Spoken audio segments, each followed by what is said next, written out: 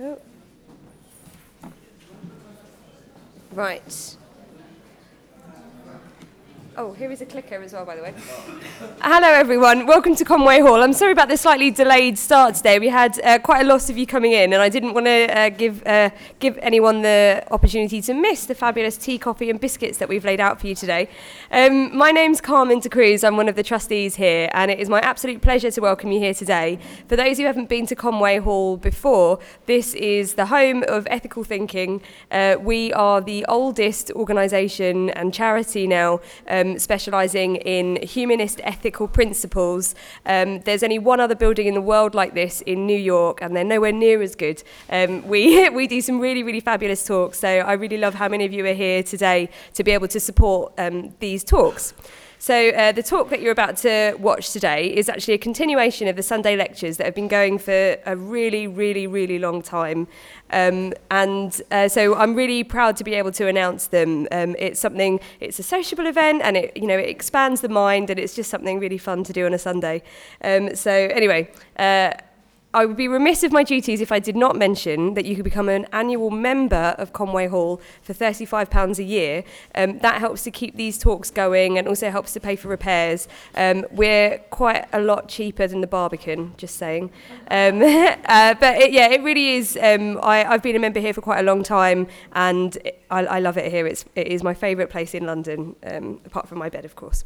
Anyway, on that note, it is my pleasure to introduce David Robert Grimes today.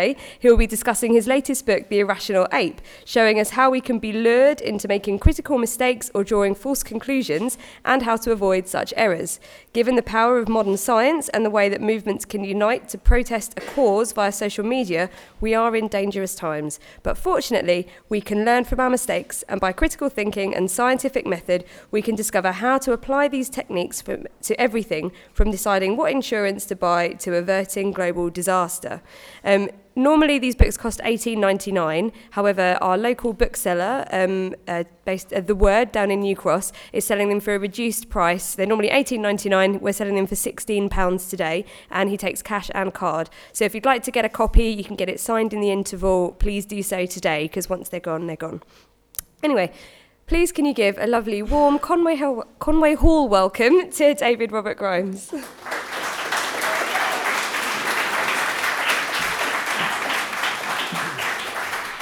So I'm usually pretty loud, so even without this I should be audible, but if at any stage I can't be heard, please scream at me and I will continue on. Usually in these kind of events, people are very polished and prepared and have put a lot of effort into this. I finished this presentation this morning when I was still drunk, and I'm a bit more sober now, but there's a good chance that it should be interesting, I hope, and I'll see if it's coherent at the end. So we're going to talk a little bit about critical thinking today, living up to national stereotype, of course, I'm aware of that. Let's see if the clicker works. First start of a day, first challenge. See, that's the problem, down goes the other way. So I kind of want to start off by why all this matters a little bit, because that's the first kind of question. Critical thinking is an abstract concept. What does it matter? Does anyone know who this gentleman is? It's actually the same guy, just young and handsome and old and handsome in this picture here. This man he died in 2017. His name was Stanislav Petrov, and he worked in this place, which is Sepikov 15. It's a bunker just outside Moscow. And in 1983, he was the duty officer on command there. And he was essentially looking after the OKO, which was the Russian missile early warning system. And these were really fraught times. At this stage, America and the USSR, as it was then, were at complete loggerheads. Just a few weeks before, a civilian flight had been shot down by the Russian forces and killed a congressman on board. Reagan had denounced the USSR as an evil empire, and the Kremlin wasn't particularly happy with all the missile defense sites going up across Europe. So these were very, very fraught times. On that September morning, the alarm started sounding at Sepikov 15. 5 American missiles were inbound, so the unthinkable had become a reality and war had begun. Now, everyone inside that crucible, their job was to scramble that message to Soviet high command, who would inevitably have had to reply with a show of force. Now, it's very likely that Russia would have been wiped out, but they too, if they had struck quickly enough, could hit America and do the same damage. And this was the doctrine of mutually assured destruction. This was what had to happen.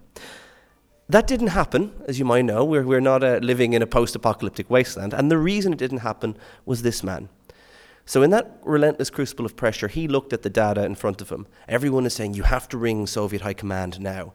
He picked up the phone, made a few inquiries when everyone was yelling at him, and he made a different phone call. He phoned the different duty officer and said, our detector's broken. And everyone thought he was insane. And all they could do, he was duty officer, all they could do was wait to see whether he was correct or whether they were incinerated. They were not. What had actually happened was the detector had picked up reflections off low cloud. It had picked up cloud reflections as the signal of incoming missiles. Now, instead of being rewarded for this, Petrov was reprimanded and scapegoated for the failures of a thing. And as Soviet architecture often did, they pointed the finger at him. He eventually retired in relative obscurity. But the reason he didn't make that call is he just thought critically about it for a few moments. He said, if America are going to strike, they would have to strike in force. They would have to try and get the advantage by overwhelming us. A paltry 5 missiles? That's a lot from that. The phone call he made was to check, is there any sign of this on the ground radar, which was an older, more reliable technology. The ground radar didn't see it. Weighing up the probabilities, Petrov said, you know what, I don't think I'm going to end the world today. And this is, he died in 2017, and these records were only declassified in the late 1990s, but even up to his death, he just said, I was just doing my job. Perhaps so, but just think if a less reflective individual had been in command. We would not be sitting here having this talk, because this building probably wouldn't exist. But that wasn't even the worst kind of close call of the Cold War. Something even more dangerous happened in October 1962 with another handsome Russian. This man up here is Vasily Arkhipov. Now, the Cuban Missile Crisis was at its height in October 1962, and that's a really bad photo of Khrushchev and Kennedy, who were engaging in frantic diplomacy to avoid World War III. But deep beneath the North Atlantic Ocean, World War III almost happened by itself. The Soviet submarine B-59 had dived too deep to communicate with Moscow because it was being pursued by a USS destroyer, the Randolph. And to try and make it rise and identify itself, the Americans began dropping depth charges, which was unsurprisingly interpreted as a bit of an aggressive action. Although they weren't actually primed, but it was still apparently like being inside a tin can with someone banging it with a sledgehammer. The cooling system had broken. It was 52 degrees centigrade inside the submarine. The water purification system had broken, and there was only 1 glass of water per crew member per day. Oxygen was low, carbon dioxide was high. These are not situations conducive to rational decision-making, the best of times. The commander decided, okay, we should strike. What they didn't actually know, the American pursuers didn't know, is that the submarine had a 15-kiloton nuclear warhead in its arsenal. The Americans didn't know that. They had autonomy to deploy it if they couldn't communicate with Moscow, and the political officer and the captain agreed. Well, the political officer and the captain agreed. They were going to launch it. Look, we're going to be killed, but we're going to take out that destroyer because World War III has obviously already begun. Again, we're still here. So what happened? By just happenstance, the flotilla commander, Vasily Arkhipov, was also on board. Now, Arkhipov was well known for his bravery. He'd been on the K-19 Widowmaker the year before, where they had to plug a nuclear coolant leak and half the crew died. So his bravery was not in... And they did plug it in the end. His bravery was well respected in the Soviet military. And he, because of his position of flotilla commander, was given an equal weighing. He had an equal voice. They needed all 3 of them to consent. And he refused to. And his rationale was very simple. He goes, if we launch this warhead, we do begin a war. We don't know if a war is happening. We'd be much better off surfacing, because here we're weighing up the balance of probabilities here. What will this action do versus this? He was shouted down. It ended up in a fist fight at one stage. But yet, as good old Soviet sailors are always, they love a good fist fight. Eventually, they surfaced and found out World War III hadn't begun. At this stage, Kennedy became aware of what was happening, and they were allowed to return to Moscow unmolested. It wasn't until 1998 or so that they realized that they had a nuclear weapon that was primed. So as Arthur M. Schlesinger Jr., the historian and politician, said, this was not only the most dangerous moment of a Cold War, it was probably the most dangerous moment in human history. And as Thomas Blanton, director of National Security Archive, said, a guy called Vasily Arkhipov saved the world. Now, most of us here are not going to be in a position where we have to, avert nuclear war. mean, some of you might be, but I'm certainly not. But there's something we can learn from these two unsung Russians, and that is that the ability to crink, that's not a verb, the ability to think critically is absolutely vital. So I'm going to kind of get into where are we now, because how do I put these kind of abstract stories into something more relevant, right? Although I like this story, so I'm putting it in first. I believe, is anyone a good bird spotter? Do you know what that bird is? If I've Googled correctly, it's a sparrow, but it may not be a sparrow.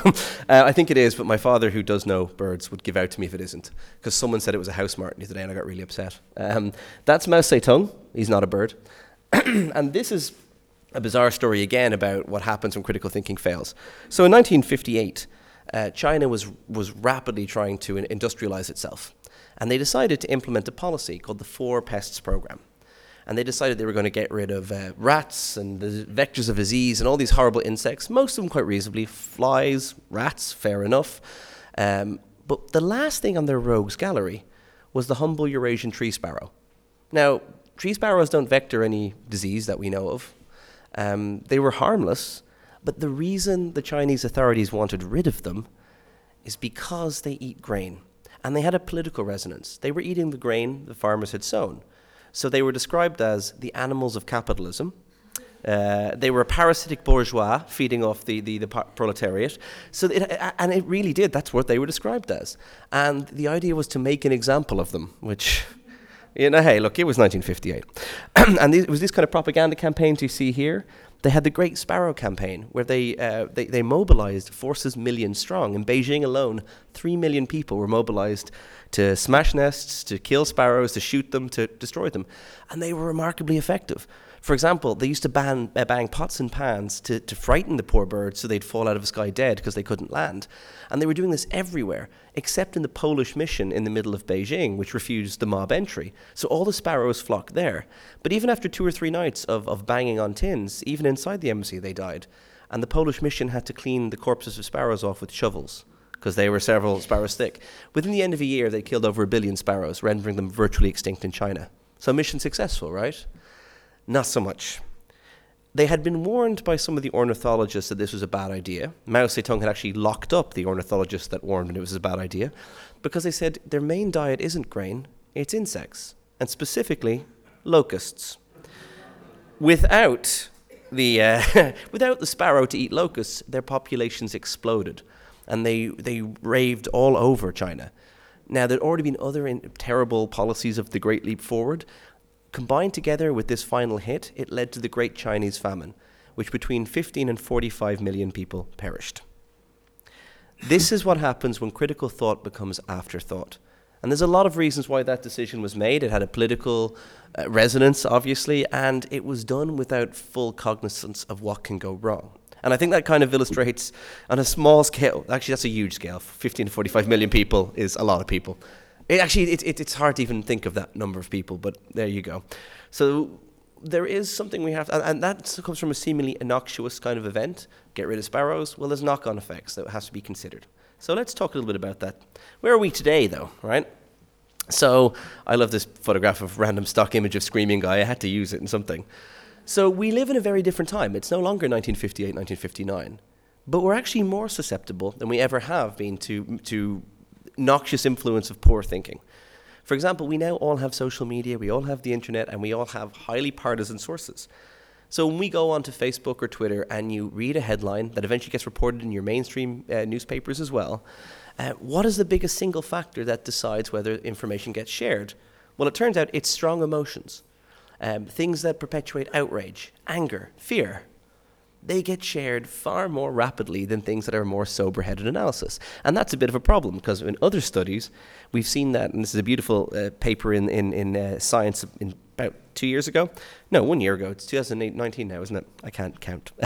It's unfortunately, they studied 126,000 viral stories that had perpetuated around the planet, and found that the vast majority of them were myths, rumors, misrepresentations, and all of which leads to increased polarization. The more you know, if you're being shared, if something's being shared to you to get you to react, to get you to emote before you think, that is a very, very precarious situation for us to be in. At the same time, we're also living in we talked about the USSR a while ago, but we now have a resurgence of Cold War geopolitics, if you will. And there's a beautiful thing called the Russian fire hose model of falsehood, which is that vested actors in different fields, and particularly from Russia, but not just from Russia, can send out high volumes of misinformation and indeed disinformation, desinformatia, which originally was a Russian term for good reason. They've been doing it a long time. We'll talk about that in a while. And overwhelm us. It leads us into apathy, confusion, and as Paul Simon says, all lies and jest, still the man hears what he wants to hear and disregards the rest. It inherently polarizes us. So instead of being able to even agree on basic facts, we're so overwhelmed by falsehoods that the paradox of our time is we've never had better access to information, and yet we've never been more susceptible to misinformation.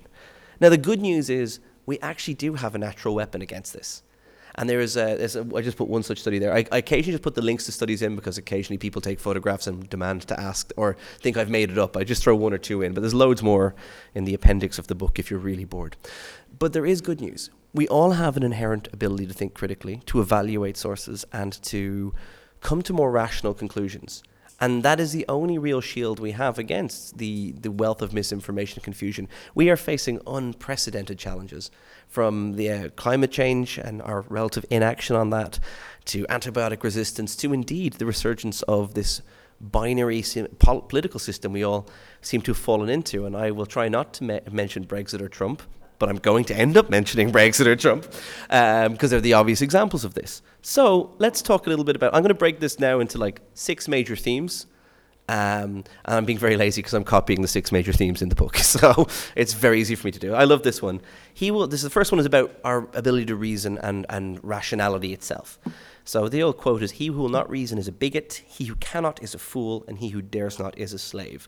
And that was William Drummond, and the Scots might correct me on this. I think it's Logie Almond is how that's pronounced, because I spent a lot of time in the audiobook getting very upset trying to work out how to say that word. But it's a nice little quote. So to give you an example how we all have the ability to reason, but it can be used against us, and an illusion of reason can be the vector for all sorts of dubious kind of inferences. So I'm not sure if many of you know this, but the medieval papacy and the pre-medieval papacy made George R. R. Martin look like a children's book writer. Right, popes were killing each other left, right, and centre. It was a wonderful time. But one of the stories I love from that era was the trial of Pope Formosus. So Pope Formosus was put on trial by his successor, Stephen VI or Stephen VII. It depends how you count anti-popes. That's how complicated it all gets, right? And Stephen was thundering accusations of perjury, fornication, all the fun things. He was just pointing at him and yelling this. And Formosus refused. He didn't react. He didn't even acknowledge him, right? And eventually Stephen turned to the audience and the learned men who were going to make the judgment and said, "An innocent man would defend himself. The Pope has done no such thing, therefore he's guilty." And so guilty he was found. Though in Formosus's defense, he had been dead a full 8 months before the trial actually begun. Now, they weren't going to take any chances. They cut off 3 of his fingers so he couldn't perform blessings, because, corpses often perform blessings. They threw his corpse into the Tiber, which was retrieved by monks and briefly worshipped as a holy relic. Didn't work out that well for Stephen VI. Now, Stephen VI was no idiot. He was using a veneer of logic a corrupted veneer of logic, and some of you will know that logical error and the one he's using. But it didn't really work out that well for Stephen, because by the end of that summer, he'd been put into a cell and strangled to death in it. I think he was later described as a wretch worthy of the rope and fire, which is great, because it's like, you're such a bad person, I'm not just going to hang you, I'm going to burn you at the same time. I don't know, I mean, these guys really loved each other. But it was a naked cover for real naked politics, or real politique, or real politique. I don't know how it's pronounced. I really should learn how to pronounce that. But the reason why that worked, and it seemed convincing to the jury of lay people, was because it was a veneer of logic. Obviously, there was plenty of other reasons why, Pope Formosus. Oh, by the way, his papal name means handsome, which I think is brilliant, because I think 8 months post-mortem, you're probably not going to be at your best, But yeah, a veneer of logic can bring us into all sorts of strange places. And I'll bring you to another one. any mathematicians in the audience, I've just put that up because I can never remember it. I won't go into all, there's so many different ones, and I talk about them a bit in the book, but one of my favorites is the converse error, and you hear it in arguments all the time. But one of the things I love about it is basically just because P implies Q, Q does not necessarily imply P. So the classic example, well, I've put all these 9/11 truthers, and I'll talk about my link to them in a while, that I am one. No, just kidding. But this is a brilliant thing. You hear people going, I deal with conspiracy theorists in my research occasionally and in some of my outreach work, and they're interesting people. But one of the common logics you hear, if you say September the 11th was obviously a world-changing event, and obviously a lot of people don't fully believe that it was, what it appears on the tin. And one of the things is, we have lots of official reports. We have the FEMA report, we have the NIST reports, we have all these governmental inquiries from actually around the world, because some of them were not just American.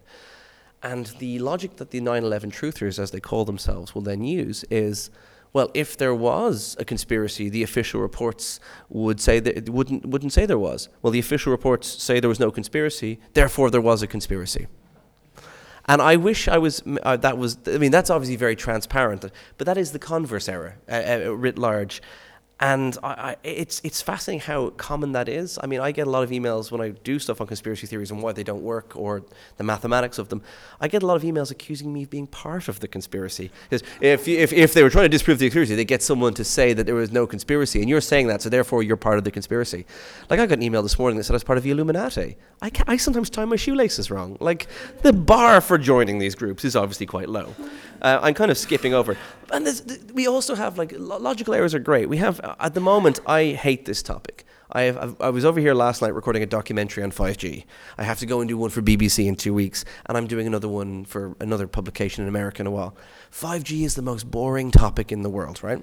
And the reason they keep asking me about it is my main job is cancer research, and I come from a physics background, so I do a lot of basically ionizing and non-ionizing radiation. So I know a little bit about these two things. So I fall into the horrible wheelhouse where they call me for comment on it.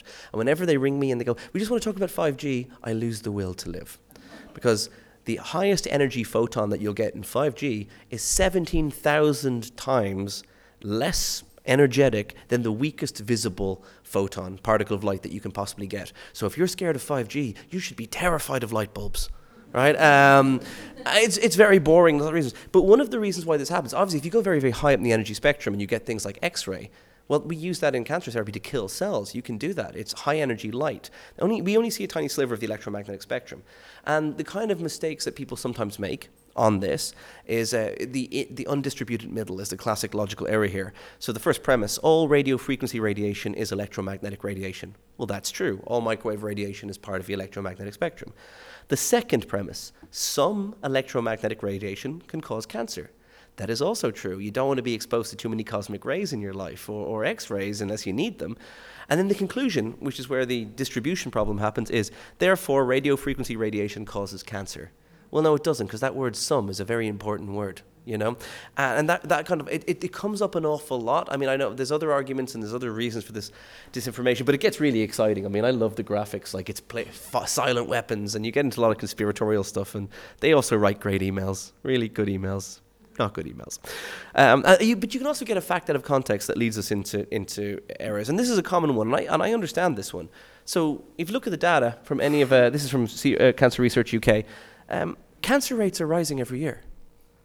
And I'm often asked by journalists, okay, does that work? So what's happening? Is it 5G? Which isn't out yet. A lot of people think, oh, is it this? Is it Wi-Fi? Is it fluoride? Is it toxins? Why are we getting more cancers?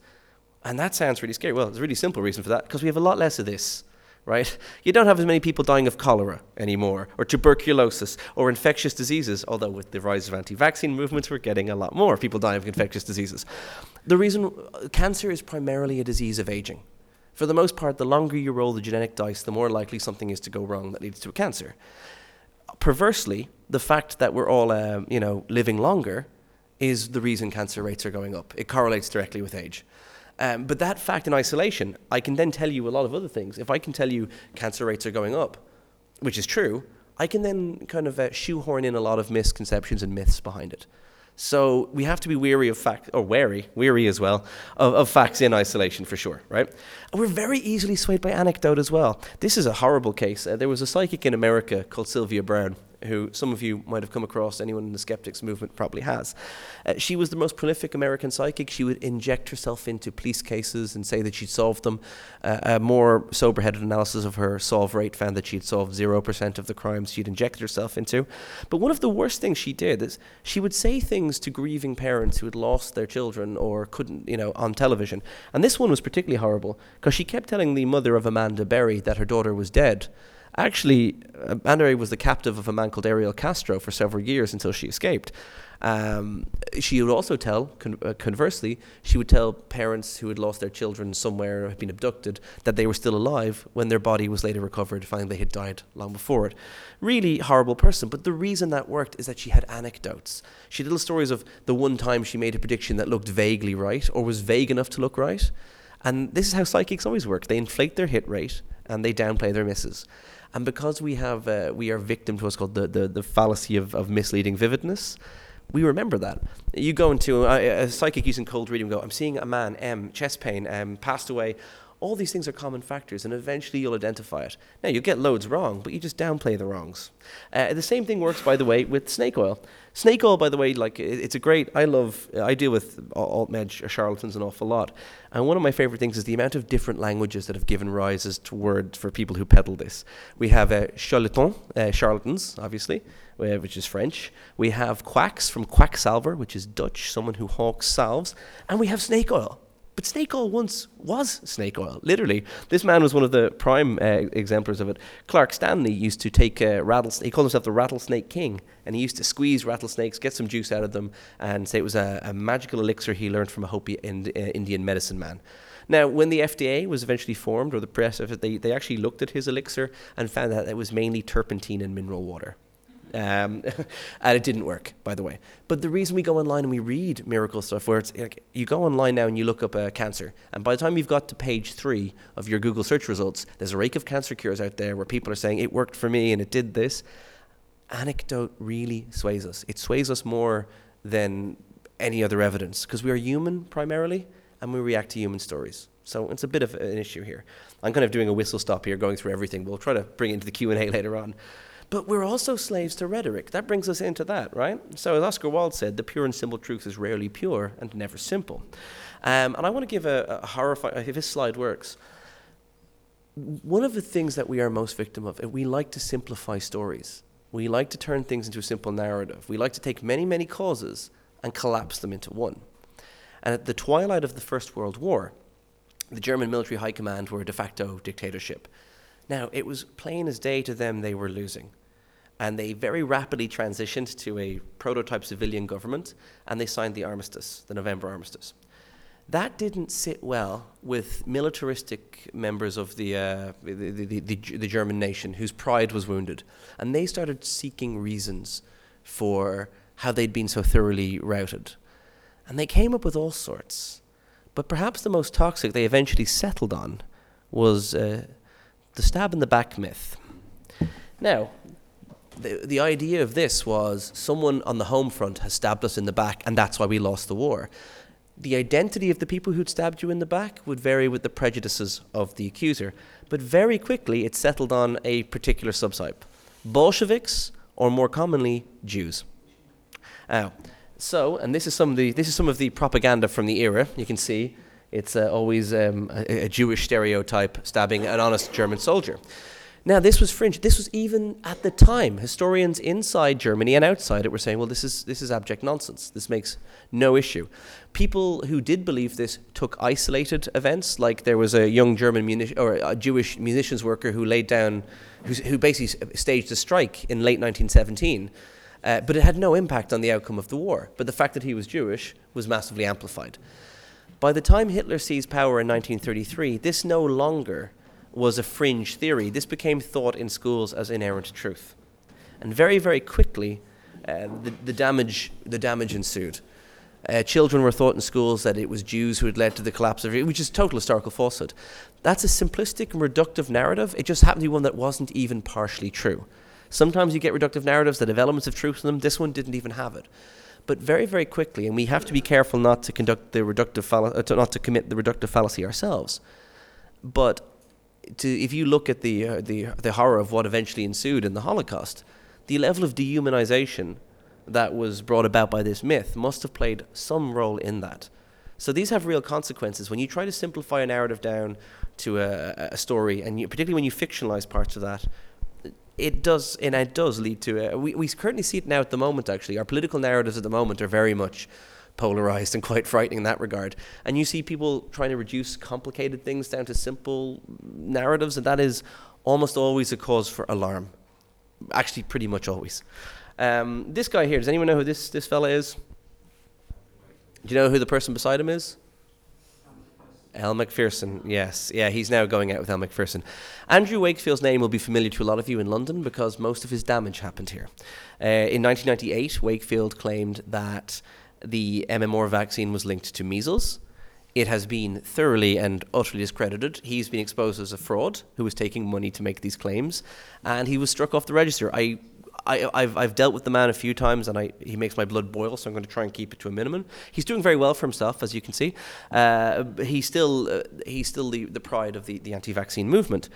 But here's the thing about it. The rumour took hold not so much because Andrew Wakefield said it, which in part was the reason, but because there was a causal relationship, or what people thought was a causal relationship.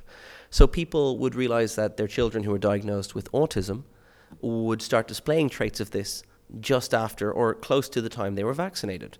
And people thought, oh, well, because that followed this must have caused this. Of course, that's not the case. I wore my blue jumper 2 days ago, and it was raining in Dublin the day after. My blue jumper did not make it rain, I don't think. We'd have to do more experiments. But the point is, we knew this wasn't the case. But it was... Now, the other thing is, it was available to people. So people had forgotten the damage that measles, mumps, rubella, all these diseases did.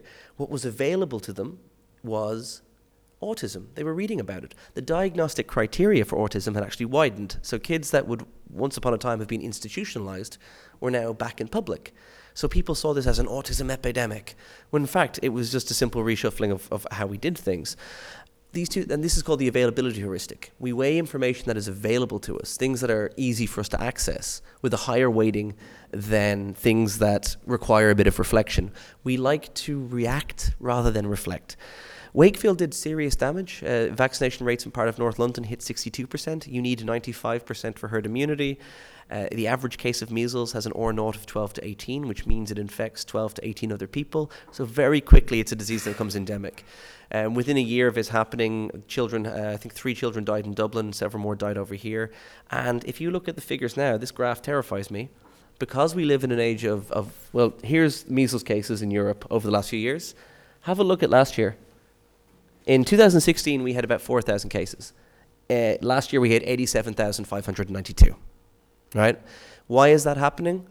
Unfortunately, a mixture of complacency about what vaccination prevents, and also the fact that we have a very active online anti-vaccine movement perpetuating disinformation and inducing vaccine hesitancy. Parents get afraid and they don't immunize their children, and this is what the consequences are. So we need to be careful of rhetoric that is designed to bamboozle us. We're also misguided essentialists. All these people are horrible. So we're seeing a rise in white supremacy, right? And we're seeing a little... It's been around a long time, but it's certainly become more mainstreamed. We're seeing it in America. We're seeing it around. And a lot of it's anti-immigrant, very, very anti-immigrant, right? Now, I want to just draw your attention to this diagram up here. This is one of these racial caricatures that was very popular in America around the time of the Irish famine. And what you'll actually notice is the Irish are considered a separate race than other white people. Now, that's interesting. This is a notion we'd find ridiculous today. I mean, us pasty-faced Irish people look exactly like you pasty-faced English people, although we're getting more cultural diversity, which is good. But the interesting thing about it, what unites all these white supremacists is a sense of obviously wanting to feel, like they're better than everyone else, which, it's funny how the worst human beings tend to be white supremacists and they want to feel special, but that's neither here nor there. But what they think is that there's something essentialistic, there's something special about white skin as a defining characteristic. But the joke is really on them, for white skin is only about 5,800 years old, and to get it to be where it is now required sustained interbreeding of populations from the Far East, populations from Central Europe. It was really a lot of crossbreeding. So instead of being this pure natural essence that these supremacists seem to think it is in fact, we're all mongrels. And they can't deny that. But the essentialism itself, that there's something special about that, is a really poisonous narrative, because if these things aren't, there's nothing special about having white skin. It doesn't make you, I mean, as Homo sapiens, we are essentially the same. There's more diversity in a pack of chimpanzees than there are across the entire human race. We are an incredibly inbred species. You're never more than, I believe, it's 6 or 7 cousins from someone. So, keep that in mind the next time you're getting amorous with someone, that you're probably related. And that's fine. But here's the thing. It also, unless you have a very attractive cousin, I mean, let's not judge anyone here. But here's the thing. Essentialism as a reductive thing, that there's something special about this, there's an essence of it. Unless there actually is something that unifies those categories, then there is falling to reductive thinking in that regard is really toxic. And I think the white supremacist movement is a lovely example of that, because they're ignorant both of the history of how that particular mutation even arose, and also seem to think there's something special about it, when in reality there is no essential list of traits that having white skin gives you relative to everything else. You also have beautiful straw manning. When we get rhetoric, we love straw manning, and evolution is the classic ancient example of this. So you still deal with, not over here as much, but a little bit in America. If evolution is real, why are there still monkeys? Well, yeah, it's because evolution, and I know I'm talking to an audience who know this inside out. So, obviously we had an ape-like predecessor who split in 2 branches. Obviously the classic heat. I wish I could credit that cartoon, but I couldn't find the cartoonist's name. But I just enjoyed it. There was a very famous debate in the Oxford Museum, as it was back in the 1800s, and Richard Owen, who set up I think the British Museum, was it? And also named dinosaur. Richard Owen was a bastard. Utter bastard, right? He was I write about him in the book. He was a real cruel man, but he didn't like Darwin because Darwin was getting more attention than him. So what he started doing is he started spreading the rumor that, because originally when On the Origin of Species came out, it wasn't that controversial. Richard Owen made sure that it was controversial because he didn't like Darwin much. So he started spreading the rumor that Darwin was saying that man came from monkeys. And he deliberately coached the Bishop Samuel Wilberforce to say that. And Thomas Huxley got very annoyed about it. So he said, "Tell me, Huxley, are you descended from a monkey on your mother or your father's side?" And it got very rambunctious when Huxley said, "I'm not ashamed to have a monkey for my ancestor, but I would be ashamed to be connected with a man who uses his talents to obscure the truth." And in the end, the Admiral Fitzroy, who'd been Darwin's traveling companion, started banging a giant Bible, demanding everyone there accept the word of God, and the thing ended in basically chaos. So that debate was productive. But this is the thing, it's a misrepresentation of a position to make it easier to ridicule. So straw manning another position is a classic rhetorical trick. The one I did like, and I just saw this, I said, if we evolved from monkeys, why are there still monkeys? If we all have Google, why are there still so many people asking stupid questions? However, right. And straw manning is a weird thing. So obviously, being in cancer, I get asked an awful lot about cannabis. You see all these CBD shops setting up everywhere, and they're making all sorts of miraculous claims, and I can tell you, they're nonsense. But people want to spend 30 quid on what is a food flavoring, well, go ahead, knock yourself out, but it's not going to cure you of anything. But one of the most irritating things for me is, firstly, this is all nonsense. Please do not take any. If anyone takes a photo of this slide, it'll look like I'm saying this is good. It is not good. It's bad. But these are the kind of claims that are very common. And one of the biggest frustrations I had with this personally was misrepresentation. There was an act in front of the Irish Parliament in 2017 to legalise cannabis ostensibly for medical use, except that it was already legal for medical use, and the bill that was put forward was essentially about making it available for recreational use. Now, I have no problems with that, but they were making medical claims to substantiate a recreational use. And because Muggins here, the journalists, have my phone number, I got dragged into that. One of the most interesting things we saw about that, the bill was eventually defeated because it was a terrible bill. It would have jeopardized patients' health for a few reasons. It was then respun as us wanting to cover up, or basically that we didn't care about patients, when in fact, it was a total misrepresentation of our argument to say that. But one of the classic arguments they used to show in their argument that cannabis did work against cancer, which particularly annoyed me, was that you can use THC, the psychoactive component in cannabis, to kill cancer cells in a petri dish. And you can. You can also sneeze on them, or turn the heating up a little bit, or put a tiny bit of bleach in, or put a bit of water in. It turns out killing cancer cells in a petri dish is very, very easy to do. killing him inside a human without killing the human is slightly more complicated. So they were using, it was a total straw man misrepresentation. They were using that to bolster their argument that this was a curative substance, when in reality, it was a total misrepresentation of the evidence base.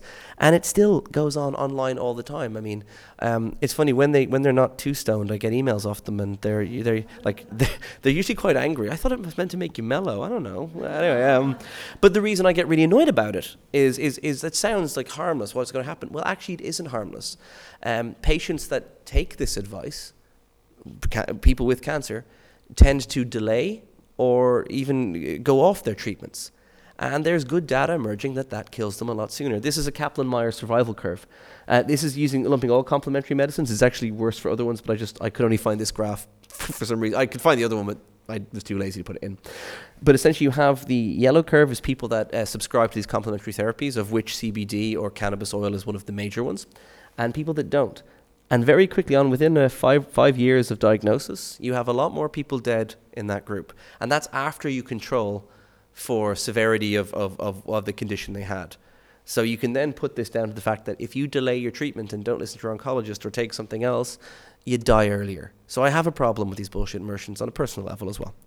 Section 3, but you see, why do we make these mistakes? Well, if you look at the cannabis people, it's because they already believe something about this. You know, they already want to believe it's true. So obviously we have to figure that human psychology matters a lot. If you want to go to a pub and start a row, run in and just mention something about Brexit, run out and see people that are in different ideological camps twist the same facts to fit different narratives.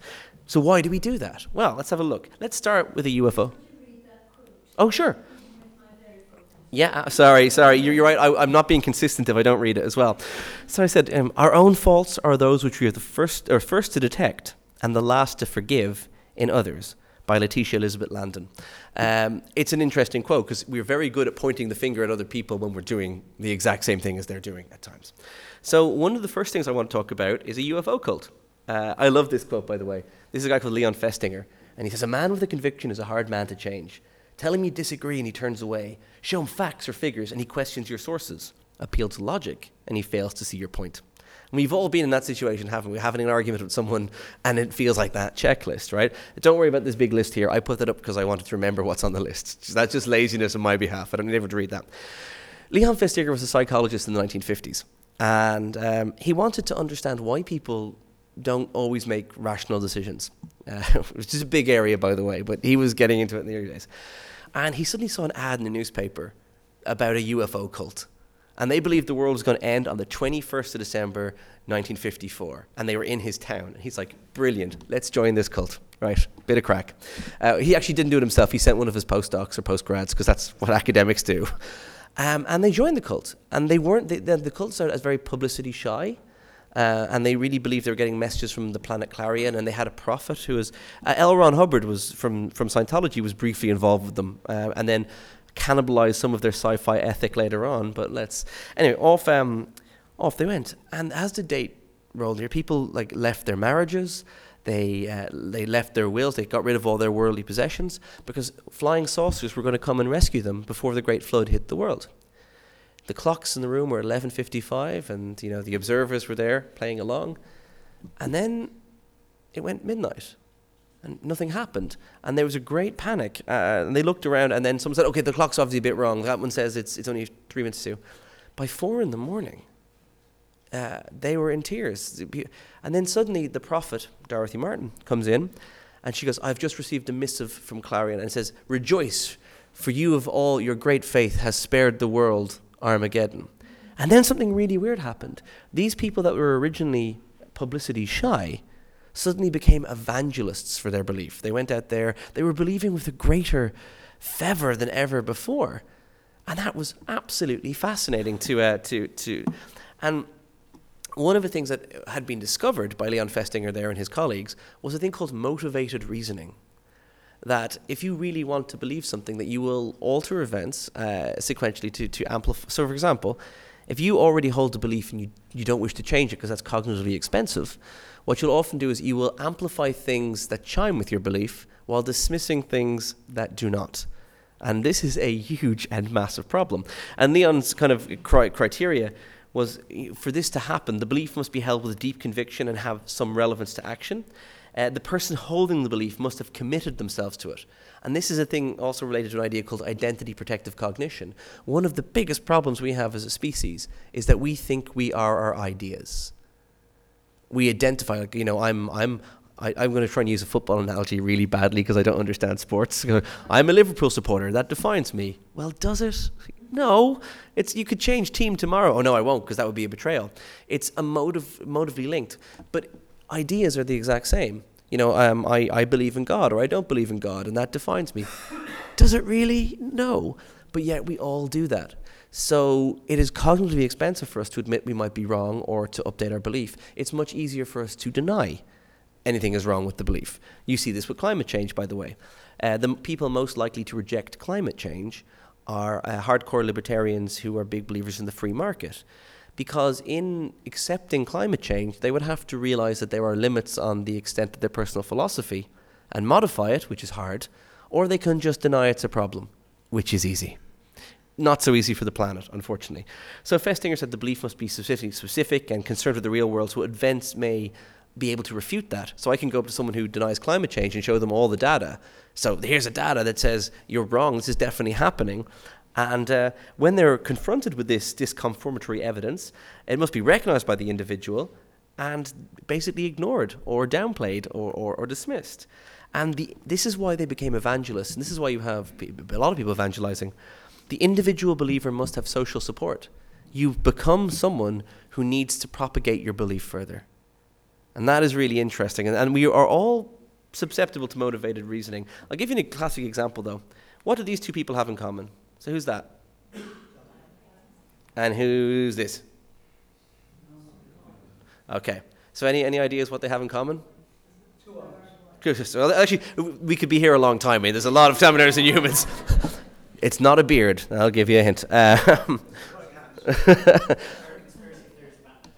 Absolutely. There are conspiracy theories at the deaths of these two people. And if you want to see motivated reasoning, one of the things, obviously because I deal with conspiracy theorists so often, I find them kind of fascinating. There was a beautiful paper done, and I'm going to tell you a bit about it because it's amazing. I'm going to show you the thing. Dead and Alive, Beliefs in Contradictory Conspiracy Theories. So people who are really big into conspiracy theories were told narratives that Princess Diana was killed by the Queen, and narratives that she had faked her own death to avoid the paparazzi.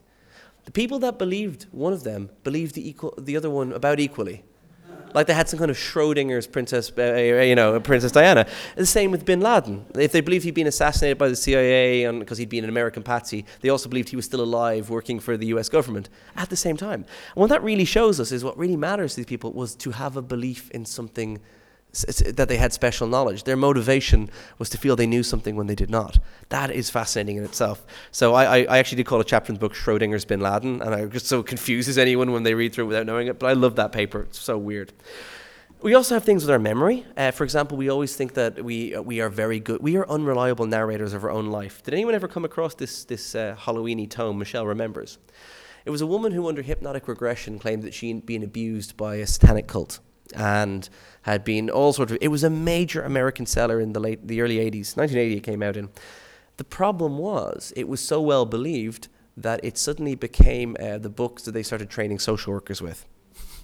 Now, it turns out this abuse had never happened. That was very quickly shown, but everyone thought it did. So Oprah Winfrey was on TV saying that these satanic cults are growing, and it became the accepted narrative. And there's a lot of in the end of it, 420 people went to jail over crimes that never happened. And I'm going to tell you a little bit about that. This is the McMartin preschool trial in Manhattan Beach in California. No, not the trial, Manhattan preschool. And in 1984, the estranged wife of one of the founders who had an alcohol problem and schizophrenia claimed that children were being abused there, and also her ex-husband could fly and was a witch. And the American police, being what they are, because she was white, listened to her. And they went in and they questioned. They found, well, he can't actually fly, so probably not. But they decided to send out a bunch of flyers just to get parents to ask their kids if they'd seen anything a bit satanic happening, you know yourself. The result was a landslide. And they brought in a charity called CII, the Children's Institute International, to question the children, right? And this is the kind of questioning they did. They went, do you remember the naked photos? And the child goes, no. They go, why don't you think about that for a while, okay? Your memory might come back to you. Or they say, you see all the kids in this picture? Every single kid in this picture has come here and talked to us. Isn't that amazing? And we found out they had a lot of yucky old secrets from the old school, and they're helping us figure out the whole puzzle of what used to go on in that place. And then they said, how about Naked Movie Scar? You guys remember that game? And the child says unequivocally, no. Everyone remembered that game. Let's see if we can figure it out. They and the children, subjected to this questioning, came up with crazy stories of underground tunnels, satanic abuse. One of them identified Chuck Norris as one of the abusers from a lineup, although you could well believe that, couldn't you? It was one of them was robots and clowns and witches, and yet this got convictions, 420 of the things. Now, most of these have since been dismissed, but there are still cases languishing in jail. I had, just before the book was published, my hometown is a place called Skerries in Dublin. And I was out for a drink there randomly with a friend of mine, and I have an American friend who was over with two elderly guests of his, and they got chatting, and they were from Bakersfield, California, where a lot of this stuff had happened. And I jokingly kind of said, oh, Bakersfield is famous for them, and they were for that, and they went ashen white. And it turns out they were two of the parents caught up in this. And it was just an amazing coincidence. We had a long chat about it. They came to the book launch in the end. It was great fun. But they had worked with Sean Penn on a documentary to get some of these people who were still in jail freed, because the American justice system is all that. But here's the thing. These kids didn't lie. Their memories were manipulated by this. And all of us are susceptible to that. Our memories are kind of like a Wikipedia page. You can kind of go in and change details. And also this is leading questioning. The really sad thing about it is a lot of those kids later recanted, but a lot of them had these memories so thoroughly implanted that they actually became traumatized. So, it's a bit weird. Our perceptions are weird too, though. You've all seen this before, right? This is a face on Mars. Taken, I think it was Voyager or Viking. I can't remember which one went past Mars first. Anyway, it was taken in the 70s, and a lot of people see a face there. Now, by the way, the black things are actually error. This is such an old resolution scan that the black marks are error points. There's we don't really know it's there, so we're just going to put a black point for an error. So a lot of people think there's a face on Mars. It shows that an ancient civilization lived there, chariots of the gods kind of stuff. Here's a high-resolution photograph of the same thing. But we do have a pareidolia. We do look for faces and patterns that aren't there a lot of the time.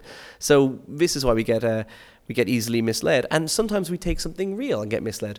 Does anyone here suffer sleep paralysis? Oh, yeah, I do. It's great fun. If Chris French was here, he'd tell you all about it. But one of the things is sleep paralysis, you kind of wake up before your body wakes up. So you're still in full atonia. So when you go to sleep, for very good reason, you shut down your muscles, because otherwise you'd act out your dreams. People who sleepwalk do that. People who have sleep sex do that. And at least one French detective committed a murder in his sleep. It was an amazing story. I have a bit about it in the book, but it's too long. I'll get into it. But sleep paralysis is often accompanied by, it feels like your chest is being crushed a lot of the time. A lot of people get black mass, which is the sensation of people in the peripheral of your vision. When my mother gets it, she gets full-on hallucinations with it as well. It's often family thing. I'm very lucky. I get it and know what's happening, so I just get bored. I can actually go back to sleep in it, which is a sign that I've had it for too long. It only lasts a few minutes. It feels like hours. It feels like you can't breathe. And the German word nightmare, from where we get the word nightmare from, was the sensation of your chest being ridden by a rider in the night. And in all cultures that we know of, there's some kind of incubus or succubus or creature that mounts you in your sleep and takes advantage. That and all these things, a mixture of our sensations being all confused, the fear that goes with it. It's totally understandable where we get these kind of ghost stories from. They come from a real process that we misidentify, which is interesting. Does anyone know what these men have in common? This is Michael Faraday, the famous physicist. That's Harry Houdini, the chain model. This is James Randi, the magician escapologist. And this is Michel-Eugène Chauvel, whose name is up on the Eiffel Tower because he was a chemist. What they had in common is they really liked debunking seances. So they were big into it, right? And this is a classic example of when we can be misled by our own sensation. Table turning was a big thing in Victorian England. People would get around, or automatic writing or divining rods.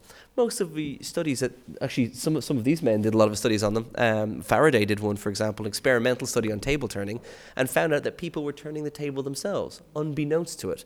It was eventually called by William Carpenter the ideomotor effect. It's the same idea behind dowsing, or when you play with the Ouija board. It's what you're essentially doing.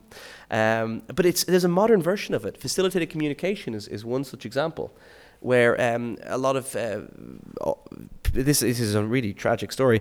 A lot of parents of children who are communicationally impaired in some way believe that they have a facilitated communicator who can help them unlock themselves.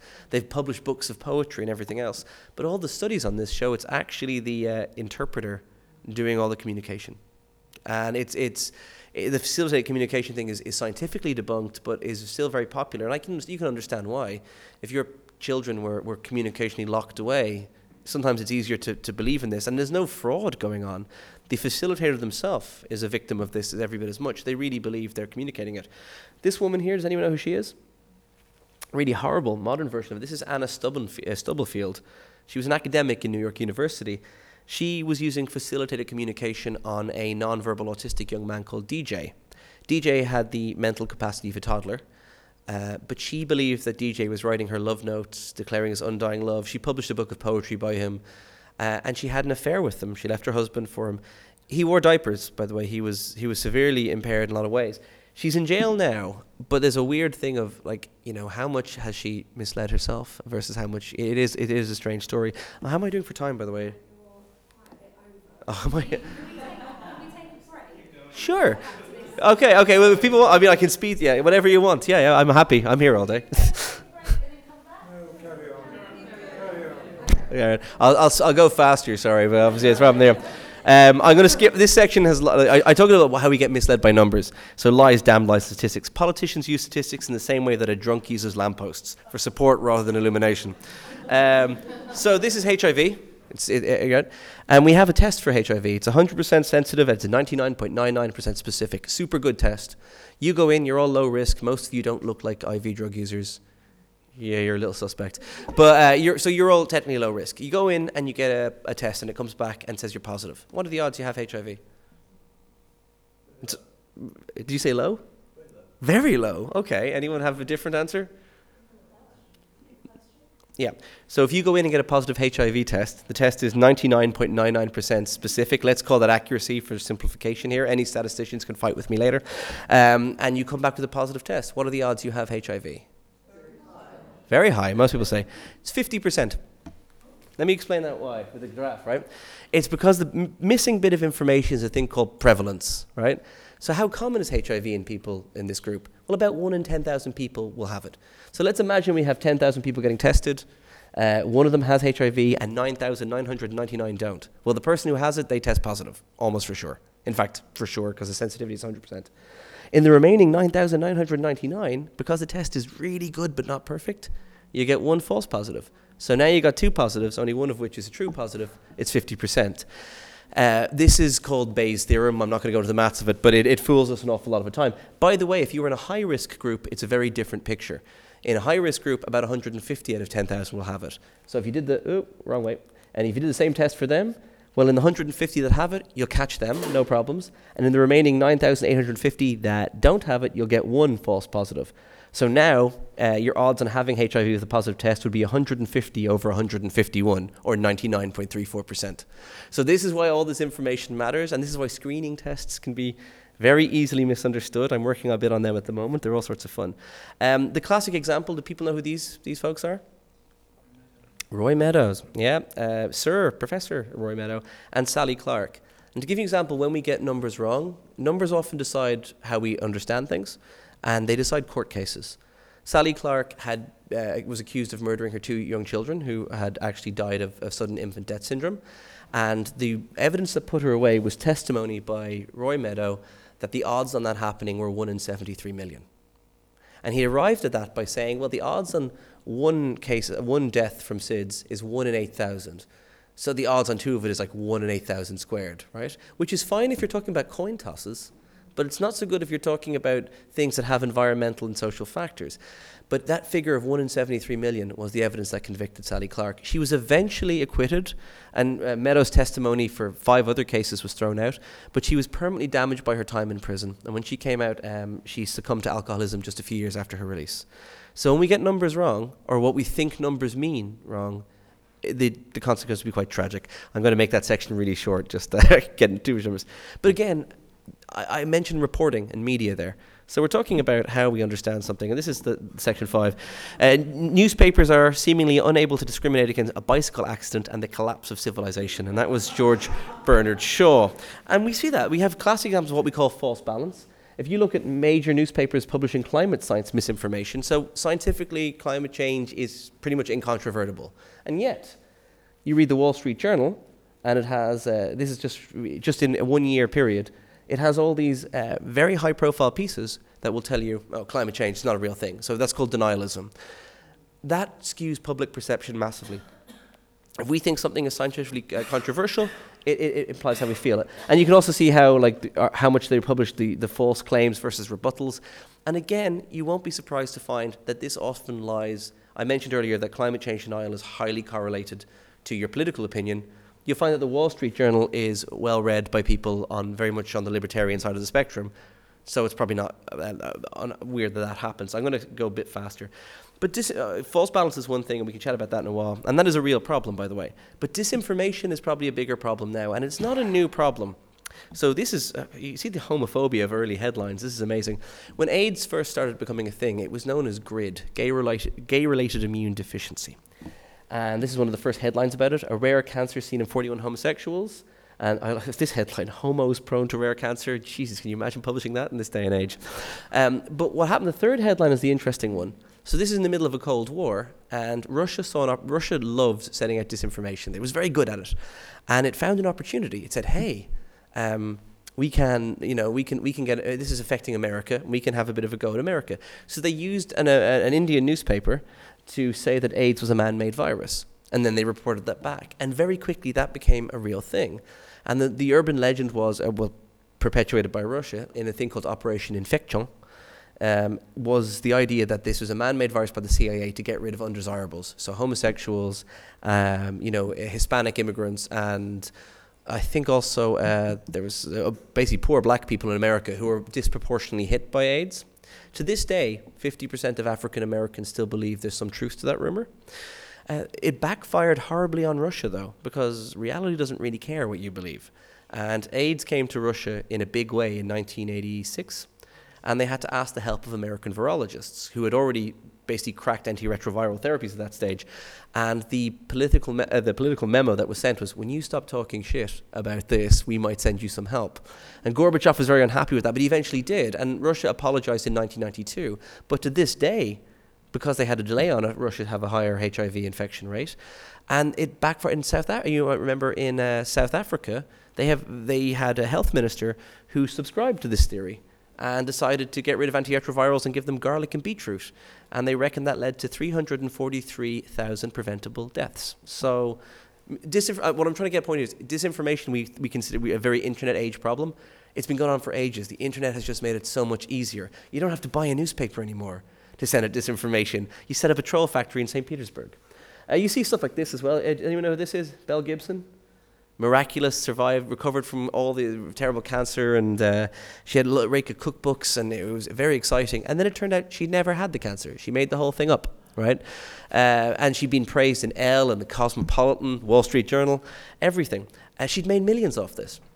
But one of the interesting things about it is the reason she became a celebrity is because it was reported uncritically. And this is a kind of illustration I'm trying to make. You've also maybe come across this man, a guy called Joseph Mercola, the most popular health website in the world, alternative health website in the world, full of fantastic, scary headlines like this. You know, is your bra causing cancer? That's why I don't wear one. Just be careful. All nonsense. But this website gets far more traffic than say, reputable sources. Mercola made about 10 million last year selling nonsense to people. I love this one, how your thoughts can cause or cure cancer, because it reminds me of like summoning the form of the Destroyer in Ghostbusters. I was very tired when I put that slide together. It works in my head, don't worry. The problem is, cancer is a very emotive subject. I obviously, it's an interest of mine. And the way it's covered in media, don't worry, also, when Kylie Minogue's breast cancer scare was covered, requests for mammogram went up by 40% in Australia. The problem is they went up on young women who don't benefit from mammograms and actually suffer from them. David Avocado Wolf, some of you will come across him and his stupid hair, He's often on Facebook to his audience of 12 million people hawking pseudoscience. But 12 million is a substantial audience. The Oprah effect means that anything that Oprah says is good sells out. Unfortunately, Oprah has a long habit of selling pseudoscience is good, and that's a bit of an issue. And after Jade Goody's diagnosis and death from cervical cancer, smear requests hit a high. And then, this is interesting, this shows you why this kind of coverage matters. They hit a high, but only a few years later, they'd hit a 19-year low. And that shows you that's availability heuristic again. It had a resonance, but that half-life of celebrity is relatively short. Why do people perpetuate claims like this, by the way? I'm often asked. Well, partly because they're scared and these are simple stories, and if you think you have a magical cure for cancer, you feel that you're safe from it. The other thing is what's called the Dunning-Kruger effect. Some of you will have heard of this. The less you know about something, sometimes the more confident you are. And this is often people who know as very little have an undue confidence. Particularly, we see this in vaccination policy. The people that claim there's a MMR or autism link, when they're tested, know the least about vaccination and the least about autism, which is interesting. And also, it's easy, And the biggest factor, ego.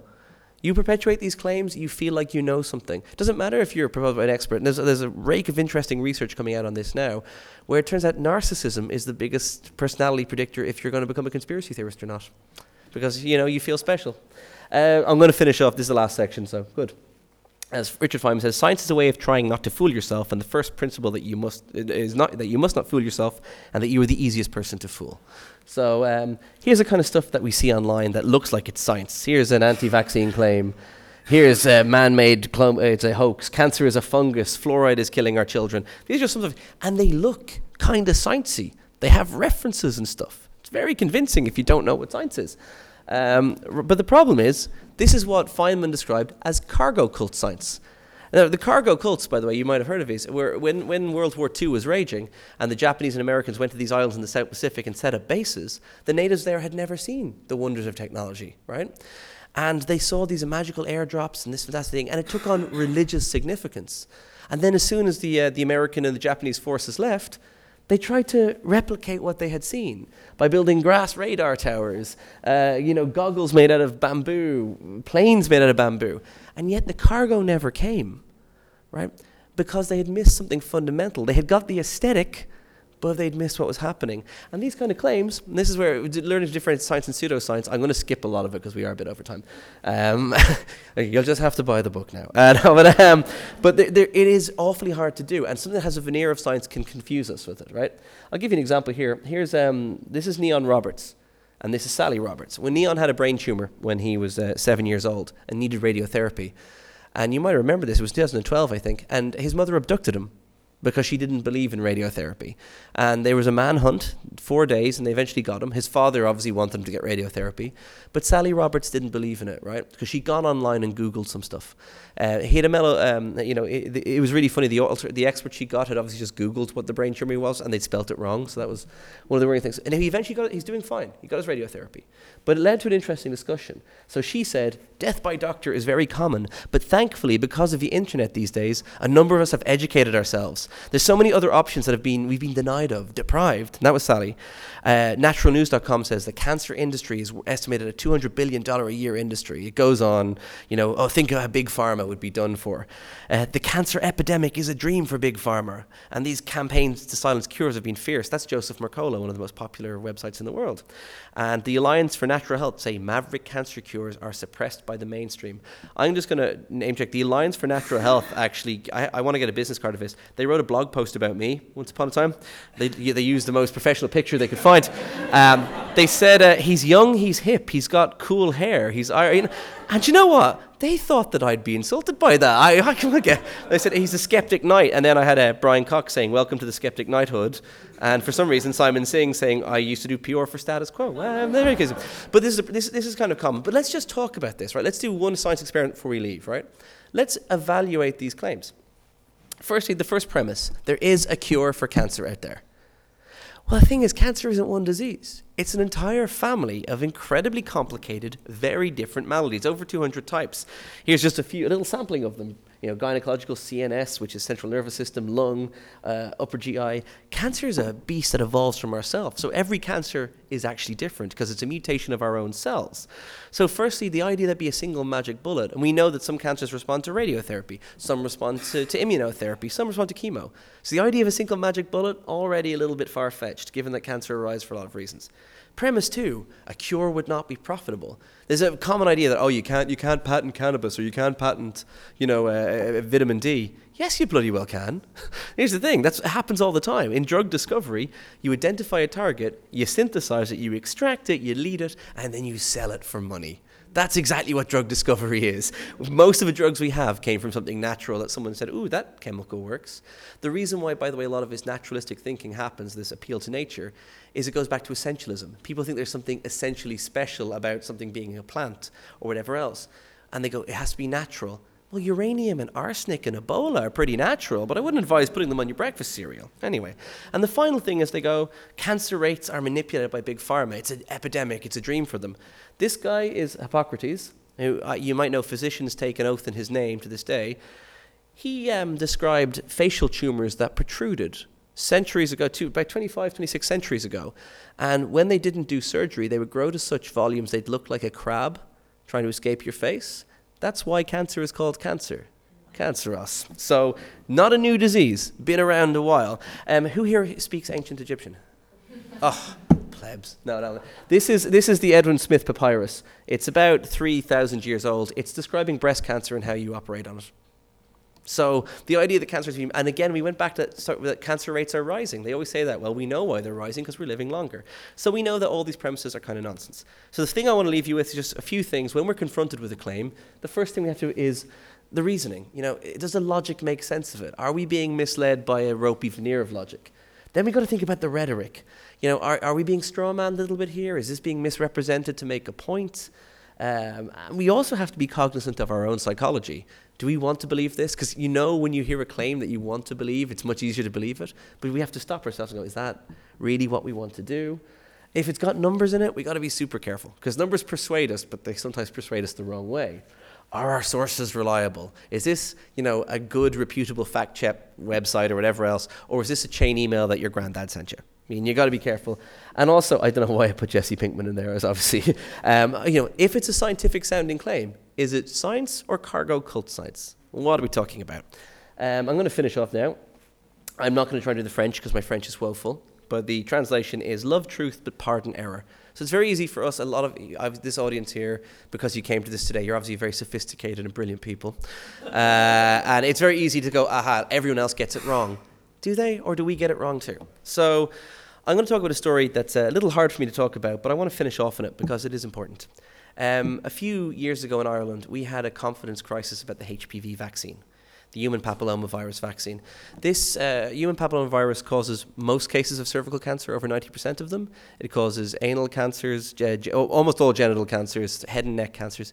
About 5% of all cancers worldwide are caused by this virus and the mutations it can cause. And we have a vaccine against it now. We can literally eradicate 5% of all cancers worldwide. And yet, in Ireland, it happened in Denmark, in Japan first, where their uptake of the vaccine, due to anti-vaccine campaigning, went from 70% to 1% in a year. It happened in Denmark, where it went from 79% to 17% in a year. And in 2015, it came to Ireland. And I started getting phone calls about it. Essentially, there were claims like this horrendous effects, it's causing all these problems. There was campaigns. It got so much sympathetic media coverage that Ireland was not immune to this either, and it went from 87% uptake to less than 50% in a year, right? Any of us who tried from the scientific side to advocate for it, I was front and foremost in a lot of those campaigns, and the hate mail you'd get, it was phrased as, you're not concerned about the poor, sick girls. Now, the poor, sick girls, it turns out, may have been sick, but it wasn't the vaccine that was making them ill. There was a rake of well-known anti-vaxxers are behind most of it. And you got to remember that most of the parents that weren't vaccinating weren't anti-vaxxers. They weren't dyed in the wool. They were terrified parents trying to do what was best for their kids. And the only stories they were hearing were scary stories about what the vaccine might do, which it wouldn't do. And this is the continuum of vaccine acceptance. You'll never convince people on the refusal end of it, but the vast majority of people aren't there. They're unsure and they're scared and they were terrified. and they weren't. And we tried very hard to change that from the scientific and medical perspective, and we had some success. But we didn't really have success until this lady came into the scene. So this is Laura Brennan. When she was 24, she was diagnosed with cervical cancer, and when she was 25, she was told it was metastatic and she wasn't going to survive it for more than 2 to 5 years. She decided to spend her last days campaigning for the vaccine, and her input was absolutely staggering. Because she put a human face on this, and she worked with the scientific and medical establishment, she was the antidote to a lot of those fictions. Because when people said, oh, why should I get the vaccine? She'd go, because this. And what she actually said, and I'll read her words, at 24, I was diagnosed with cervical cancer stage 2B. I was quite optimistic as there was something that could be done. With chemo and radiation, there was a good chance it could be cured. But 2 months later, it was back, and things are different this time. There is no treatment that will cure my cancer. There is only treatment that will prolong my life. If anything good comes out of this, I would hope that parents get their daughters vaccinated. The vaccine saves lives. It could have saved mine. I was very privileged and honored to be very close to Laura. Laura died in March this year at 26. But the impact she had was staggering, because now vaccine uptake in Ireland has gone up to 70+%. We reckon it's going to hit 80. And when people go in to say, why are you getting your daughter vaccinated? They don't talk about these groups anymore. They talk about Laura Brennan. And what Laura understood intuitively, and all health campaigns have to realize, is that we feel first and we reason afterwards. It's no good just winning people's logic. You've got to show them why it matters on a visceral level. And this did. And worldwide, the WHO have adopted Laura's story as their central campaign for this. So even though she'll leave a brilliant legacy, even though she went far too soon.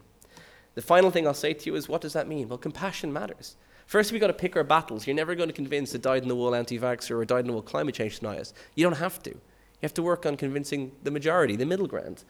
Compassion matters. We don't win by debate and shouting people down. We win by conversations with people who are amenable to having a chat. And sometimes it's about us being wrong too, and go, oh God, I was wrong the whole time. There's no shame in changing our minds. There's only shame in refusing to when the evidence tells us to. And we have to use the right tool for the job in that regard. I'm going to finish with this last slide and just tell you, this is one of my favorite monuments. Does anyone know what this is? Berlin. It's Bebelplatz in Berlin. And it's a little monument. You walk over, you don't even see it. And it's a hollow sphere with empty bookshelves. And on it, it has a pope by the poet Heinrich Heine. And it says, that was just a prelude, for where they burn books, they will end also by burning people. Heine wrote that 100 years before Hitler came to power, and 100 years before the book burnings that took place here on 10th of May, 1933. But I think that's a brilliant thing of what happens when demagogues, charlatans, and fools subvert our critical thinking. And they can only win and influence us when they stop us being able to think critically. Burning books is a naked expression of that. And whenever I look at this, I think we can overcome that. We can avoid the fate that our predecessors have had.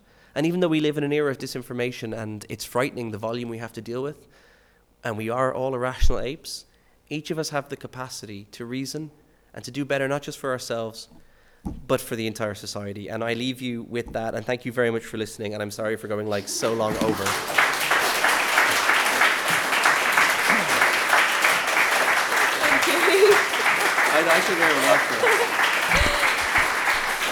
Hello. Okay, gents are upstairs, ladies are downstairs. If you need the loo, please help yourself to tea and coffee. That was so interesting.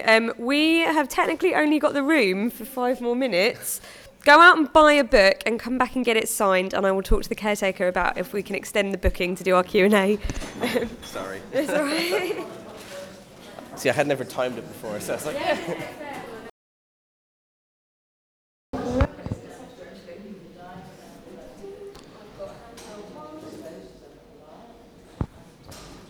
That's a bit better. Hello, thank you for sticking around. We're going to do a slightly shorter Q&A than normal just because we ran over time. For those of you who haven't been before, actually I haven't got my blurb that I normally read out, but please respect our speakers, our staff and each other. We prefer questions over comments, but just be polite if you have an interesting comment to feedback. So 15 minutes. If you have a question, raise your hand, and then Stephen and I will come around with a microphone. So, yes, Who has a question? I've really thinned out the crowd, so it's fine. Hello. How do you deal with conspiracy theorists? Say it again, sorry, I'm half How deaf. do you deal with, what is your personal experience how to deal with conspiracy theorists? Jemison on the rocks, frequently. No.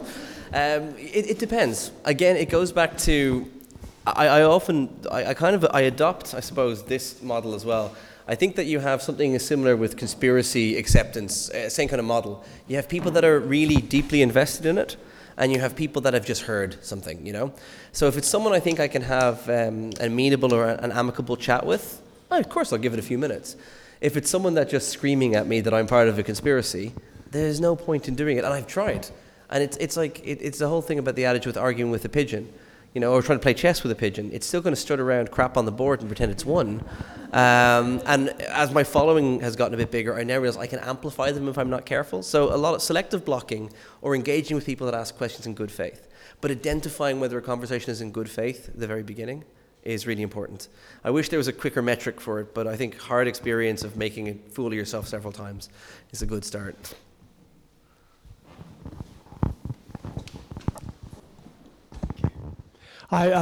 Really great talk. I thought it was fantastic. However, the subtitle of your book, How Critical Thinking Can Save the World. Now, I kind of agree with that in the sense that if we all did critical thinking, it would save the world. But you can also say that about a lot of other things. If we all loved each other, it would save the world. The trouble is, we don't. So what is how do you think we can get to a place where there is considerably more critical thinking done in the world? I think that we have to realize that even small impacts in this regard actually have a big knock-on effect. So, for example, I always joke, if I could just get people to stop sharing a story before they check if a story was true on social media, that would be enough of a change, and that's an easy thing to do. I'm not expecting everyone to, and particularly not myself. I mean, I always joke, every mistake in this book I've made numerous times, like everyone does. It's identifying them. So there's to answer your question, I think there's two parts to it. The first part is, can we increase our ability as a society to identify what might be ropey logic? Because if you're aware of a pitfall, you're much less likely to fall into it. The more advanced part of that is applying this all the time. Well, that's obviously a lot more difficult to do. But we don't need everyone necessarily doing it. Ideally, we would. But if you have a critical mass of people doing it, and it goes back to, again, this hesitant is still there. It goes back to, you know, if you want to change perceptions and what is acceptable or what is not, you don't have to convince everyone, you have to convince the majority. And once you have the majority convinced, it is a self-perpetuating phenomenon. And if you have people asking questions or knowing how to ask questions, say you have let's say a man who became prime minister because he lied on the side of a bus. I won't name names or point fingers. But let's say we have that. That situation came about because those claims were accepted. Now, regardless of what you feel about Brexit or not, that was one of the biggest single predictive factors of it. If we had a society where the majority of people, just the majority, were better at asking, excuse me, where did you get that from? And in what context? And is that, you know, that wouldn't have happened. You don't need well, ideally, I'd like everyone, but you don't need everyone. You just need enough. So I think that's the hand-wavy answer to your question. Here's the thing, though. The people have tried to do it, but I often joke, my brother's a teacher, that sometimes some of the teachers I've met are the worst at critical thinking when they're teaching it. It's something you have to live as well. You can't just teach and say, this is it. You have to go, how do I do this in real life? How do I, you know... It's not something that's stayed and should be in the pages of a book. It's something we should be using every day to evaluate things. So making it something that isn't just abstract and chin stroking to something that is effective is a big thing. And how do we change that? I'm not quite sure. So to follow up your response there, you're talking about majorities, and something that I often find difficult to deal with is when people who I agree with and who have opinions I share, but argue from a false premise? False premises, yeah, and clearly are lacking the critical thinking. Do you then contradict them because they basically are talking rubbish, although it is in your favor, or do you... how do you deal with that? That's a really good question, because I would often argue it's better to be wrong for the right reasons than to be right for the wrong reasons. Because the latter schema, is going to have you correct more times than not. Whereabouts, if you're a broken watch and you're right twice a day, you're going to be wrong most of the day, right? And one of my edges, what I tend to do in that situation, I've certainly been there, particularly when it's political things, and I get quite frustrated at times when people are like, there's a lot of valid reasons to criticize situation X, but you're adding an invalid reason to do it. So what I tend to do is I use a soft approach. I'm like, yeah, I know, I agree with your conclusion, but I just be shaky about using it on these grounds. And I deliberately do it almost offhand. I'm like, it's just an afterthought, because I've hoped that in that discussion, I've given that person the tools to go back and go, yeah, I won't use that again. That was because I find if I try to engage with them, we can end up having a shouting match even though we're on the same side. Whereas if I just say, yeah, you're right, I'd be ropey about getting it from that point of view, but I agree with your conclusion. They still feel the warmth of feeling that you agree with their conclusion, and you've given them the tools to go back and work on their argument. So I think that's, with kindness when required, is the best way to go. I'm wondering about the potential drawbacks from critical thinking, and I mean, get your thoughts on this analogy. So if you're a hunter-gatherer like thousands of years ago, and you hear rustling in the bush, and you think, well, you stop and you read David Grams's book for a minute, and you kind of go, oh, what is this? It could be the wind, it could be a small animal, or it could be something that's going to eat you. If you sit around and try and figure it out, you're probably not going to make it, even if it's 1 time out of 100. If you run, you're going to make it. Sure. And maybe that doesn't apply today, and this is where I'm kind of be keen to hear your thoughts on it. Yep. Because I presume evolution has effectively selected the people who are going to run away and not going to be sitting and thinking. Sure. So that's a really good question, because it kind of calls back to some of the themes in Daniel Kahneman's work, Thinking Fast and Slow, your System 1, your System 2 reasoning, for sure. One of the things about that is those quick kind of things, the heuristics. They work really well. For if I hear rustling in the bushes and it could just be the wind, but I'm in a place where there might be snakes, I'm better off jumping, right? The opportunity cost of me doing that very quick response, apart from my own embarrassment when my friends see me do it, is pretty low. And you're absolutely right. In those situations, the heuristics, they're good enough for most of those kind of situations. But anything with any level of nuance, so anything that is a situation that we have to make a decision on, and I mean a conscious decision in this case, where you have to weigh up an argument or weigh up a bit of information you're given, the heuristics aren't good enough for that. They don't cut it. In fact, I think Kahneman himself says heuristics are very useful, but they often lead us to entirely wrong conclusions. So you do need, for survival, absolutely. Don't sit there and mull. If a tiger is running towards you, don't sit there stroking your chin, wondering what the tiger's intentions are, and perhaps, get out of there, and then have that consideration later on.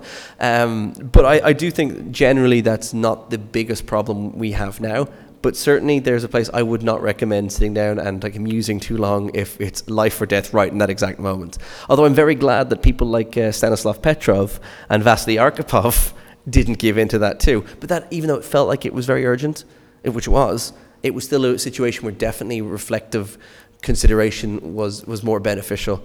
It's really scary. That could happen again any time if you think about it. But anyway, I'm not sure if that's really a good answer, but I've winged it enough. So. Hello, I'm asking about, I'm a radiologist, a cancer radiologist. Okay. Thank you for about the cancer knowledge, but I'm asking about the Frankfurt School. Frankfurt School is a Marxist school, is very important for the critical thinking tradition, critical thinking accumulation in the human history. I am asking, do you have an idea about the Frankfurt School and critical thinking? So this is you're saying the Frankfurt School? Yeah, Frankfurt School. I'll tell you what, my academic knowledge of going into, once upon a time for the research of the book, I went into it. But I get confused, I'm going to tell you straight off the back, I get confused between the Parisian School and the Frankfurt School. And I know one of them I really disagree with and one of them I fully agree with. So maybe for the benefits of this, would you want to give a brief comment on it would be handy for me to remember exactly what school I'm either criticizing or agreeing with, but it would probably be handy for people that maybe don't know the Frankfurt School as well, because I guess to answer a very technical question, I think it's best we just define the thing first. So if you'd like to just say again with the Frankfurt School or the major No, tenets of the it's very big topic because yeah, that's what I mean. It's a huge topic, so I'm not sure. Really, it's first it started the Marxist critical thinking because Well, I before think the Frankfurt School Marxism it was the dogma. After that they criticized that's where I thought you were going at. Capitalist culture, Marxist culture. I have very little time for Marxism as a theory. As a school of thought, I have very little time for it. I have a major problem with dialectical materialism. I have major problems with Hegelism, but they're not particularly relevant discussions in this. A lot of people try to make them relevant discussions, but I mention it very briefly in the book, but I find those are, they're not particularly practical arguments to have for the most part, and they are quite alienating when I try to bring them up with people who I'd like to, have a discussion about the simple tools we can use. It gets very academic very quickly, and it's not my major interest to start that because we can have a chat about it later, but I would not have a great lot of time for traditional Marxist thought for sure. I can see your disappointment, but it's not really a discussion I think we should be having right now. I have a question. So we're all in this room really, really intelligent, and that's why we chose to come to this today, obviously. But I know from my own personal experience that I give talks on critical thinking as well, but I still notice sometimes that I have made mistakes. How can we, in addition, or is there anything in addition to these rules, how can we identify mistakes that we're thinking before we turn them into actions and then embarrass ourselves? If I had a secret for that, I'd be very, very rich. I think what we have to realize is you said you hit on something very, very pertinent there, though. You said, and embarrass ourselves, right? I think we have to learn not only to be more forgiving of the mistakes of others, but to be more forgiving of our own. There is no shame in being wrong. There is no shame in changing our mind. There is no shame in updating our schema when the information says we should update our schema. But we all feel shame. We all feel like, we go back to Shakespeare, I'm as firm and unchanging as the northern star. Julius Caesar, that was meant to be virtue. We call politicians who change their mind flip-floppers. Okay, they're often doing it for cynical reasons, I understand. But I do think we should be a lot more forgiving of our own mistakes and those of others. And that's why, I call the epilogue that, love truth but pardon error. Because one of the most important things that's really important is we're going to be wrong more often than we're going to be right, I think. Someone could do a quantified analysis of that, but we don't get right unless we start off usually by being wrong. And if you're right in the very beginning, you usually got lucky. It's like your broken watch. So I think it's much better to be more compassionate to ourselves and to other people and go, okay, well, I was wrong about that. No biggie. I'll change my mind now. I don't think we can avoid it entirely, but I think we can update it. And the embarrassment is probably a barrier towards updating it as well, because we want to deny it even happened. But in reality, if we just were a little bit more flexible with everyone, I think it would be more beneficial. Is there actually such a thing as objective truth? As an affluent, middle-aged Westerner, surely my most rational course is to deny climate change and just carry on with my lifestyle. I'll be dead in 30 years, so... Well, sure. There is an argument for that. That's not, so the first question is a philosophical one, which I actually get very bored with some philosophical questions very quickly. But the reason why that is, objective truth, well, science doesn't claim there's an objective truth. Science claims there's measurable truths and testable statements. And I think when you get into objectivity, this is again where when I read Nietzsche, I roll my bloody eyes an awful lot, because the arguments are mainly goalpost shifting. We're concerned with what we can measure. Right, and you can say that's positivism, and you can get into that whole debate. But if I'm making, a scientific statement, I'm like, okay, what is the most informed position I can take given the evidence I have to hand?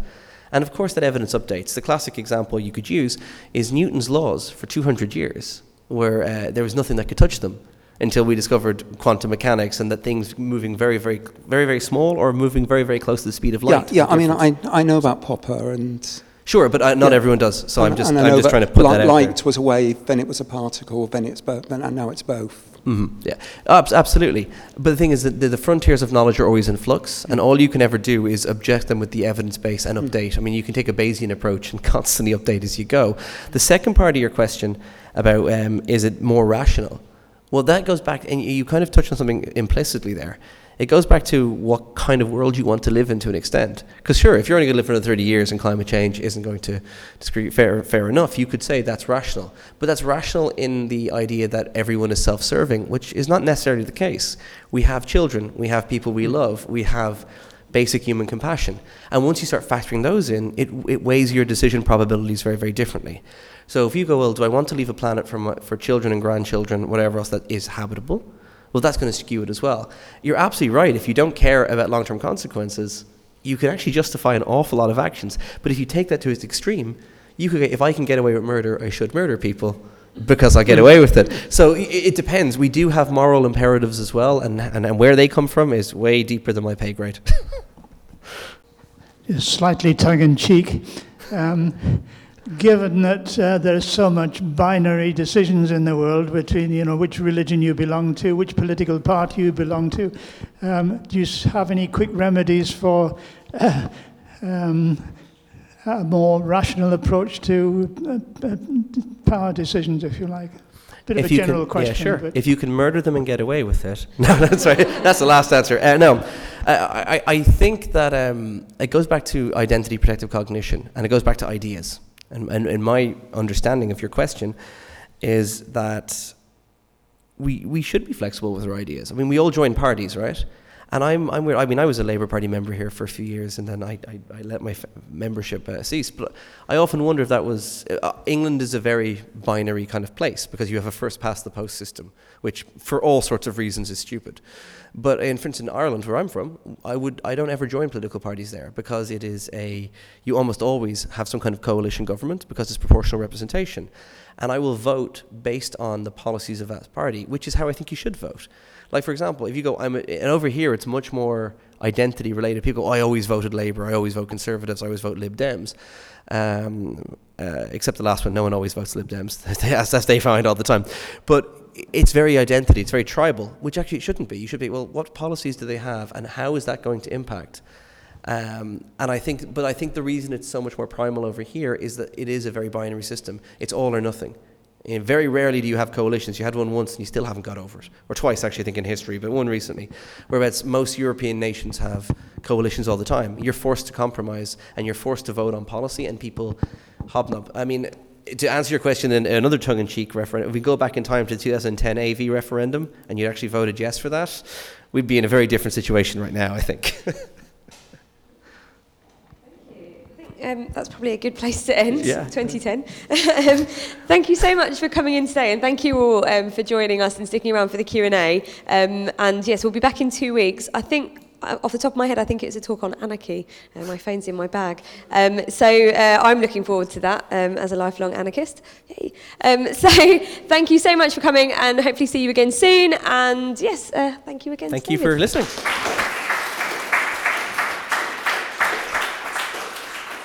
Pub, excellent. Where do you fancy?